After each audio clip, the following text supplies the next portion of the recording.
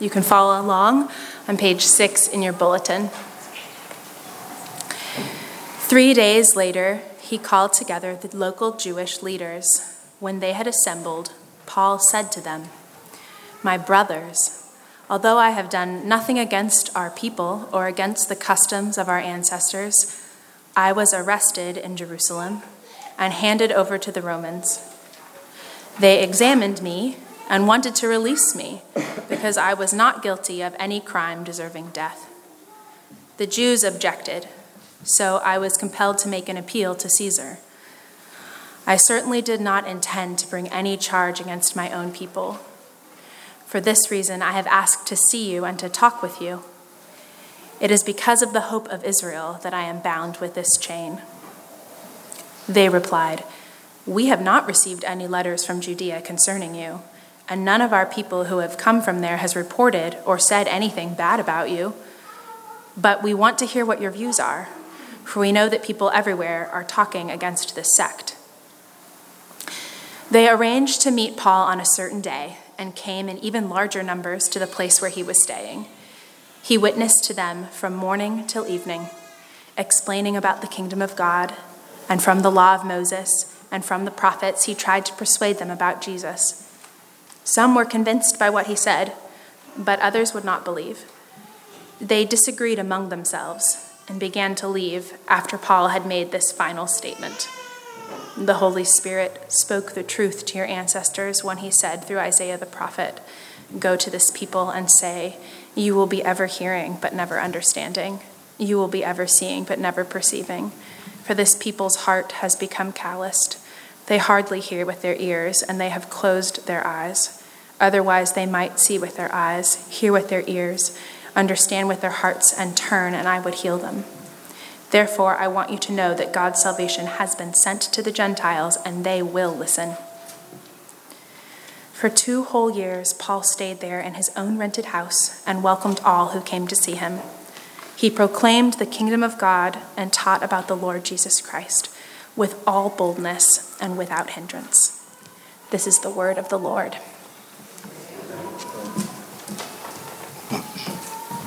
Good morning again.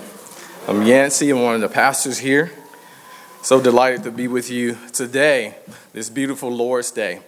As we continue, I guess we're about to end today our journey through the book of Acts. We come down to the last portion of this letter, which is about God's faithfulness to his people. It's a continuation of the work of Jesus Christ in his life and how God has poured out his spirit that people everywhere will learn about who he is.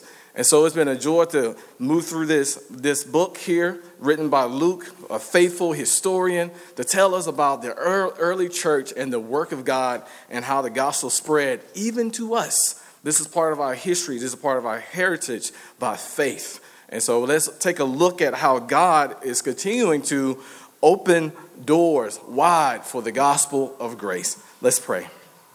Lord Jesus, we thank you so much for how you are faithful to your promises. God, they are indeed new. Your mercies are new every morning. Your compassion, Father, doesn't fail us. We can expect it. And so we pray in this hour that we do expect it as well, that you will change our hearts to be more like the Son that you love. In your name we pray. Amen. Amen.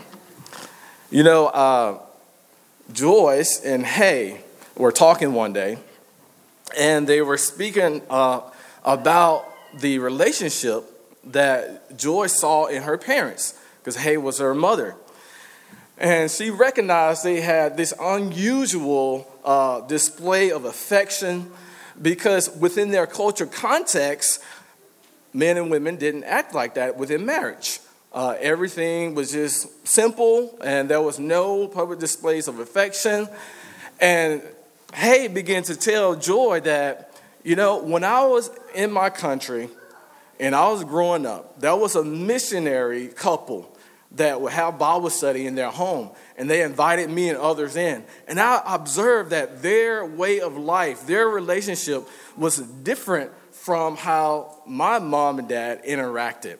And so she decided right then and there that, Lord, I want that type of relationship prayerfully one day with my husband, not to follow the traditions of the culture, but to really attune and listen to how we can love each other even deeper. And so she went on to tell her about how she and her husband began to say things like, "I love you," which she didn't usually say, or "thank you," simple gestures like that, or even "I'm sorry."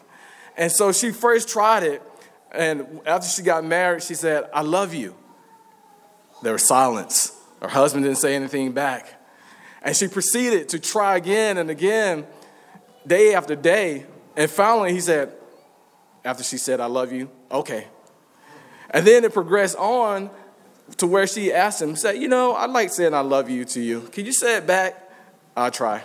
So eventually he did begin to say, "I love you." And they did begin to say things like, "Thank you for taking out the trash or doing the dishes." Something simple, but not taking it for granted, looking at those acts of appreciation for one another and driving deeper in their relationship towards one another, really listening to the cry of the soul, because we need that. But we also recognize that it is indeed hard to listen at times. It's hard to give ear when you have been stuck in traditions. It's hard to let go of a way of life or doing things that seem right to you, like second nature to you. It's hard to be flexible in the hand of God. But he opens us up to consider other options and ways to grow. Individually, we believe at times, "I am who I am. I'm not changing. I've always been like that. That's who I am." We hear things like that. We may say things like that. Or culturally, we say, "Well, our people don't do that." Like one of my friends said, "Black people don't swim." I was like, okay, all right. And then we were planning this ski trip back in college, and he said, "Black people don't ski?" I'm like, all right. Next thing you're going to say is, "Black people can't jump," or something like that, right? But, he was closed to the idea. He was closed to the idea and didn't allow room in his imagination for some of the experiences that he never tried before. He never opened up to come around to these things in his life. And so in Acts, Luke leads us to this point of seeing that we must listen to the Spirit's invitation to believe. We must listen to him. He says right here of the Gentiles, in verse 28, "Therefore, let it be known to you that this salvation of God has been sent to the Gentiles. They will listen." What was going on? God's people had stopped listening to him long ago. And so throughout this book of Acts, we see that Paul 3 times had this Jewish opposition, and he turned to the Gentiles. He was there in Pisidian Antioch in chapter 13 of Acts.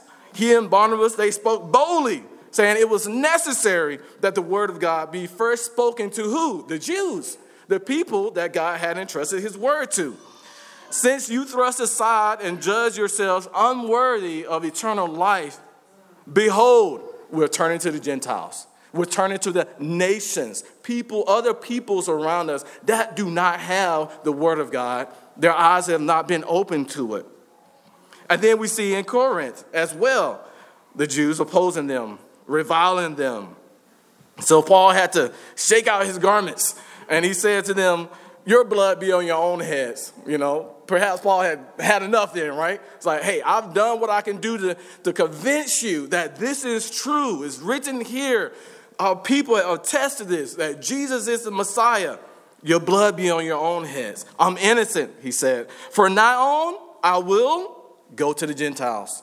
Go to other peoples that God has his heart on. Same thing happened in Ephesus. For 3 months, he was in the synagogue, speaking boldly the word of God, reasoning, persuading them about the kingdom. And granted, some people believed. God opened their eyes. But when some continued to be stubborn and didn't believe, they began to speak evil of the way. They went even further than just unbelief.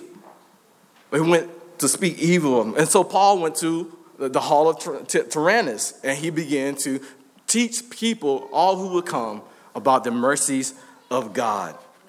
And so we see him now, this 4th time in the book of Acts, before the people of God, and he has to turn away to the Gentiles. He said, they will listen. They have opened wide their hearts to the word of God. God had created in them opportunities to listen to the gospel. He's showing them that this gospel has been unleashed upon them, upon the world, so that they may see him and know him as Father. Also, God have us recognize that the gospel is even unhindered by the opposition of the Jews and others that may come up against it. And we recognize that the gospel cannot be tamed by man. It's untamable. So we see here, it's unleashed into the world. Paul says in verse 20, for this reason, therefore, I have asked to see you. So he's talking to the Jewish leaders here. I've asked to see you and speak with you, since it is because of the hope of Israel that I'm weary, that I'm wearing this chain. So Paul was bound. The whole idea was that God was taking him to Rome. God had told him in visions and dreams over and over again that I'm taking you before Caesar. I'm taking you to Rome. And here he is. Paul didn't waste any time to speak to the local leaders. After he got off the boat, about 3 days, he called them all together. And he began to talk about how God's word, how God's word is the hope of Israel through Jesus. And so Paul tells them, he said, look, brothers, I don't have anything against our people or against our customers. And matter of fact, the Romans wished for me to be free when I was in Jerusalem and Caesarea. But there was opposition from our people. And so what did I do? I appealed to Caesar. This is how God worked it out in his life.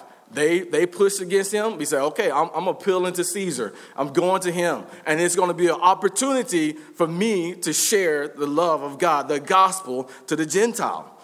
And so he's a prisoner here. He's believing in the hope of Israel. Now God has opened the door for him to share with these leaders that he's brought together. They said, we desire to hear from you about what your views are. Because they didn't know about what happened in Jerusalem 6 months prior before he came. They didn't know about the arguments and how he was on trial. They hadn't heard about those things yet. But they had heard about the way, the Christians who was going out spreading the love of Jesus. Even in this area, there were Christians that knew the Lord and had come to him. And they said, we haven't received anything from Jerusalem or Judea about you. And so we see Paul here. He's in chains. He has a Roman guard next to him. He's on house arrest. He has his ankle bracelet on, if you will. And so he's chained, but the word of God is not chained. It's not chained. Paul reminds us in 2 Timothy, hey, you remember Jesus Christ, Timothy? Raised from the dead, descended from David. This is my gospel, for which I'm suffering even to the point of being chained like a criminal. But God's word is not chained, he says. Therefore, I endure everything for the sake of the elect, God's ordained people, people that God will be calling into the fold. They too may obtain the salvation that is in Christ Jesus with eternal glory. Over the years, you hear about our people, meaning those missionaries who are in some hard situations where they're being persecuted. And one missionary was somewhere in Asia, and he was in a prison. And they didn't want them singing any hymns. They didn't want them talking to each other. They did not want them even speaking the name of Jesus. And so there he was in his cell. But somebody had to clean up the cesspool out there. Somebody had to clean up that mess. And he said, I'll go and clean it up. And so he went and cleaned out that cesspool. It's something that they had to do on a recurring fashion. So he chose to go. And guess what he did when he was there? He would sing hymns to the top of his voice, as loud as he could sing them, because they weren't coming in the cesspool. They refused to go in there. So that there was his opportunity to sing of the praise and the love of God. The gospel being unchained in that situation for him. Are you free today? Has something gotten hold of you that's blocking you from this unleashed gospel of grace? Has something cut in on you today or this weekend that has brought shame in your life to where you feel like, God, I don't know if I can come into deep fellowship with you? I'm glad you're here this morning. Maybe that is a sign to you that God is still your God, that he still loves you this morning, that there's nothing that can separate you from his love. And he's called you back into fellowship with him this morning, with his people. Be free. Be unleashed for the glory of God. This is his gospel for us. And also we see here that the gospel is unhindered throughout the book of Acts. Is unhindered by the opposition that Paul came under over and over again. Verse 23, when they had appointed a day for him, they were talking about going into their second meeting here with the leaders. When they had appointed a day for him, they came to him at his lodging in great numbers. From morning till evening, he expounded to them, testified to the kingdom of God, trying to convince and persuade them about Jesus, both from the law of Moses and from the prophets throughout the whole Old Testament. And some were convinced by what he said, but others disbelieved. The gospel was unhindered to bring Paul in the face of opposition to this point, to Rome, to speak to these high leaders in this Jewish community. Jesus told him that, look, I'm making my people witnesses to the uttermost parts of the earth. And even in Acts 19, the Spirit proclaiming that, Paul, you must go to Rome. In Acts 23, the Spirit come and encouraging Paul, take courage, for as you testified to the facts about me in Jerusalem, you must, not you will, but you must testify also in Rome. And then Paul appeals to Caesar. He wants to go before him because he believes that this unhindered gospel of grace is the power of God for anybody who will believe. First to his people that he is before now, and also to the Gentiles. And so there's Paul, willing, ready to step into the gap, to share this gospel. Is unhindered. He's not worried about the opposition that he will face, only if he has a chance to share the message, to speak of Jesus, to speak of all that he's done in his life. We see this throughout Hebrews 11. We see this great hall of faith. Some people being sawed in two for their faith. Some people barely escaping death. Some people flourishing in the faith. Unhindered, no matter what. Because we're one people. We are one people, and there are many of us. There are many sons and daughters that Jesus is bringing into the fold.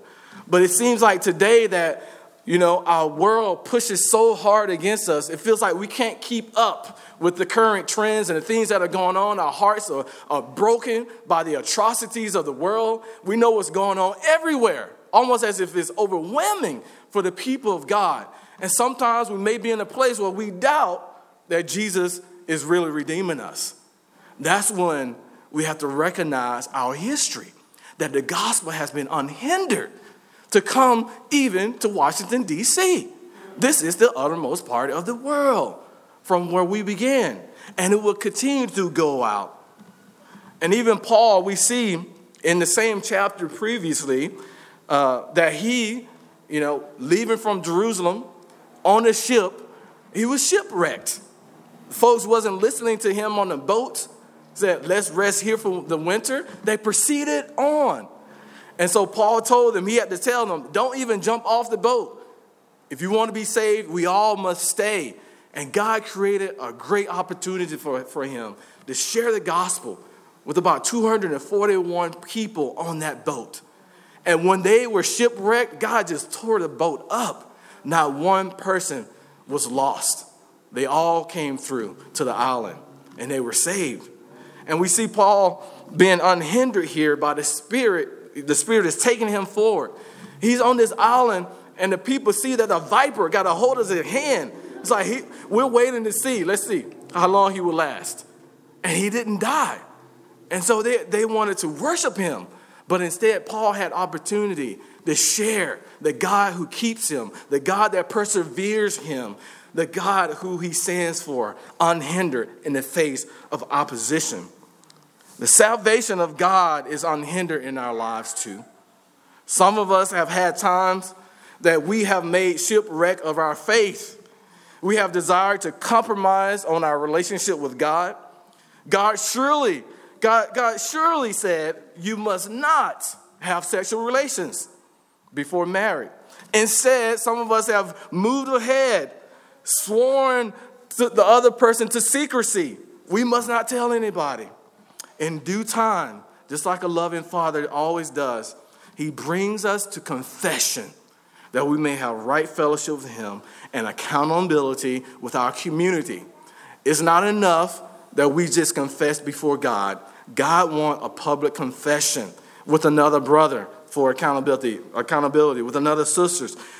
When we hide from the face of God, brothers and sisters, we are unable to disclose the full smile of God to others.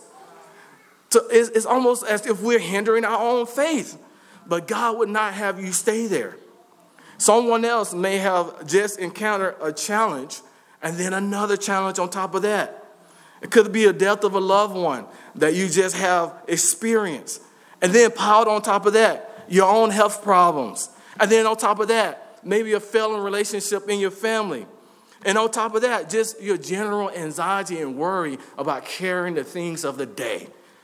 It could be a lot of things that seems like they're hindering you from your fellowship with the Father, from believing in the gospel of grace. But there's nothing, not one thing, that can stop you from experiencing the kindness of God. Because that does not come from us. It comes from him, the Spirit that is within us, based on what Christ has done. God is still good. God is still with you on that rocky boat in your situation. And he's with you after your moral failure. He will deliver as promised. He said he would. For those that are in Christ, the gospel has been unleashed in your life, that you would know the freedom from your burdens. And the gospel is unhindered in him, in your life, to make you more like Christ. And the gospel, lastly, is something that is untamed. It's untamed by men. And so Paul shares the gospel with these Jewish leaders. In verse 25, after disagreeing among themselves, because remember, some believed and others didn't believe. And so they had a disagreement among themselves, and they began to depart after Paul made this one statement. It's pretty bold.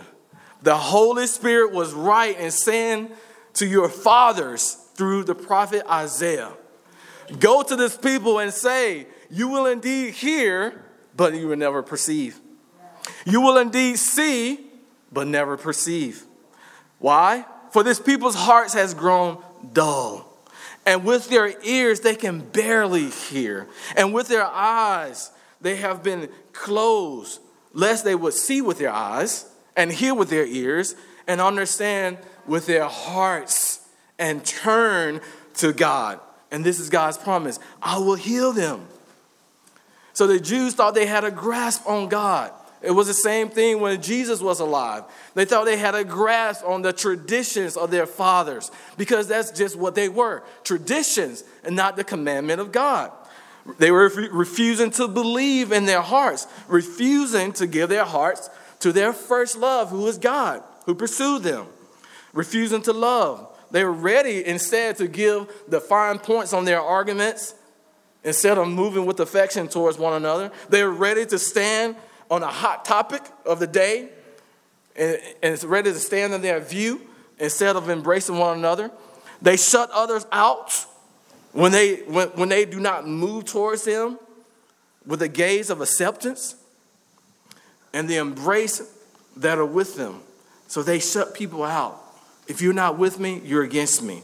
Paul is inviting them through this encounter through the convincing message about the best inheritance that they can have in God, believing on the Lord Jesus Christ and being saved. He is your Messiah. Here's the evidence right here. He's your everlasting affection. God is ready to embrace us. He's ready to embrace the other that's in our midst. God does not shut people out, but he comes to them.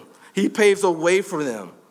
He has his gaze of acceptance and willing embrace to be with them, not to move against them. So what happened? So the people here were hearing what they wanted to hear with their itching ears, but never understanding the ways of God. They were seeing with their eyes, but refusing to accept the mercies of God that was clear before them in the scriptures. And after a while, the consequences set in, right? Growing dull at heart, barely hearing true truth, and with their eyes shutting out the light of God's grace, unless they would indeed repent, turn to the living God, having eyes to see as they stand in the countenance of truth, and having ears to hear the Savior's voice. Their challenge was a challenge of their hearts that they were refusing to give to God. They felt like they didn't need him, but they indeed needed new hearts from God. You know, at one time, I too tried to tame love. I found myself thinking that I had figured out Crystal.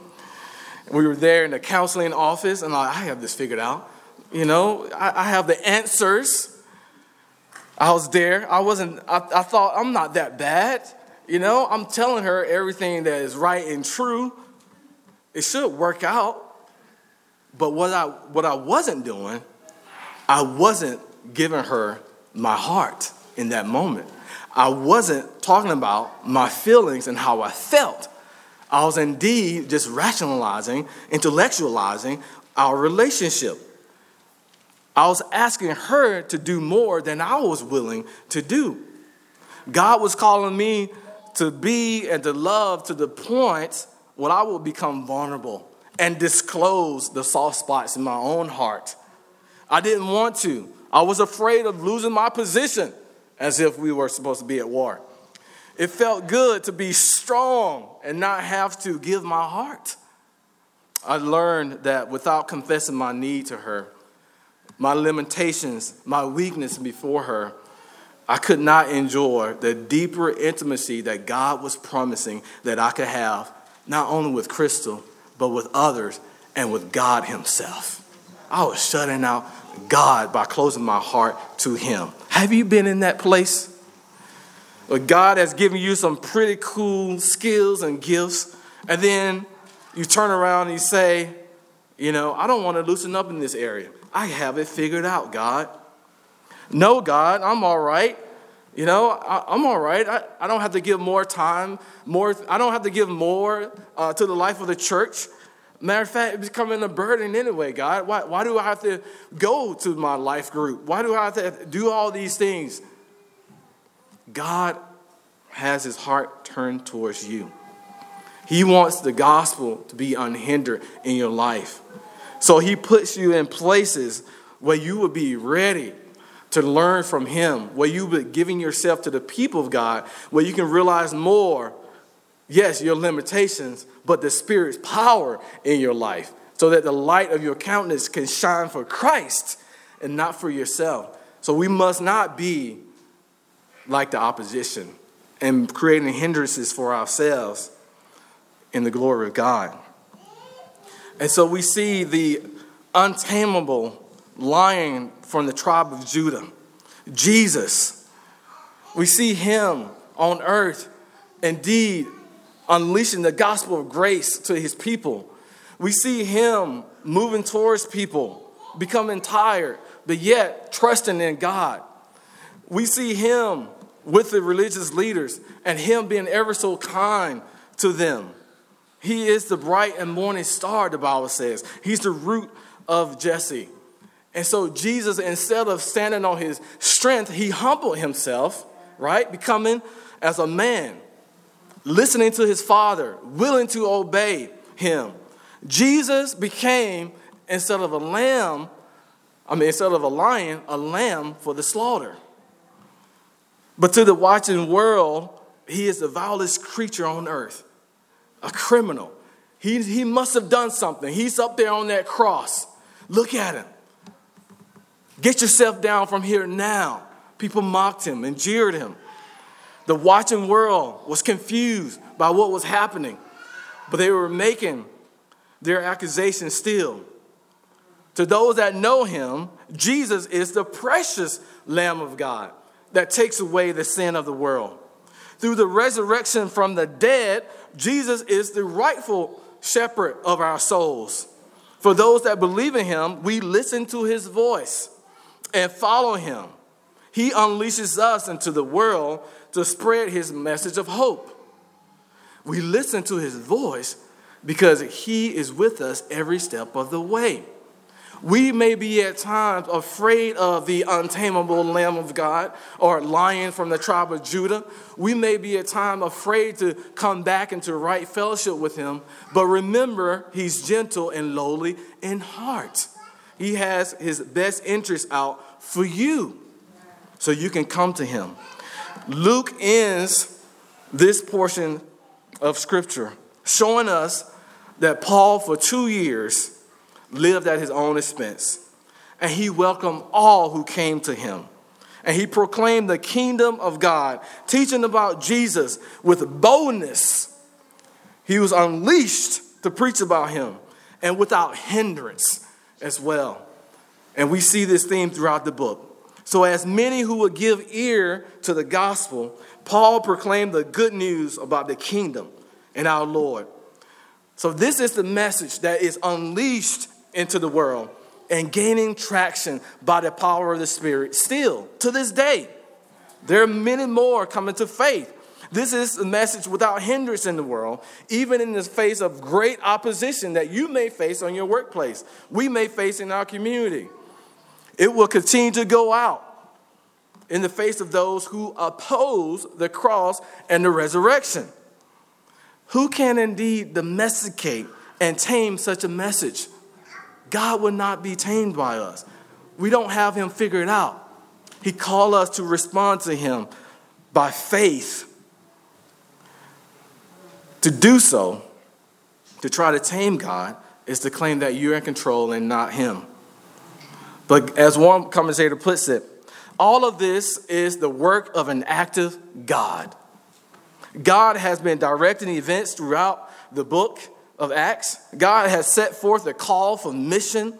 God has given his Spirit. God has directed the church to the Gentiles. God has called Paul with Barnabas and then sent Paul to Jerusalem and Rome. God protected Paul as he brought the word there as God's faithful witnesses. God can be trusted and his calling is to be followed. Paul shows us that the combination of divine aid and human faithfulness to God's calling is powerful. So we see the common denominator of who's the unmovable mover in all these situations is God. He shows up to bring his gospel of grace, this good news about Jesus Christ, his death on the cross, his resurrection, to show us that he is with us every step of the way. This message is foolish to some and a stumbling block to others. So we must listen to his voice, no matter what. In a life filled with tension, we must listen to him. We must open our hearts continually wide to his mercies and follow him with all our hearts, with all our souls, with all our minds, and with all our strength. And we must love our neighbors as ourselves. This is the gospel of our Lord. This is love over us. He has opened the door wide for us to walk through and even to bring many sons to glory through the power of his Holy Spirit. Let's pray. Lord Jesus, we thank you so much. This is a high privilege. We thank you, Lord. We're humbled by it. We see that you have your gaze upon us. So help us to listen to you, oh God, and to follow you in your ways. Thank you for this privilege. In your name we pray. Amen. Let's stand and sing unto our Lord.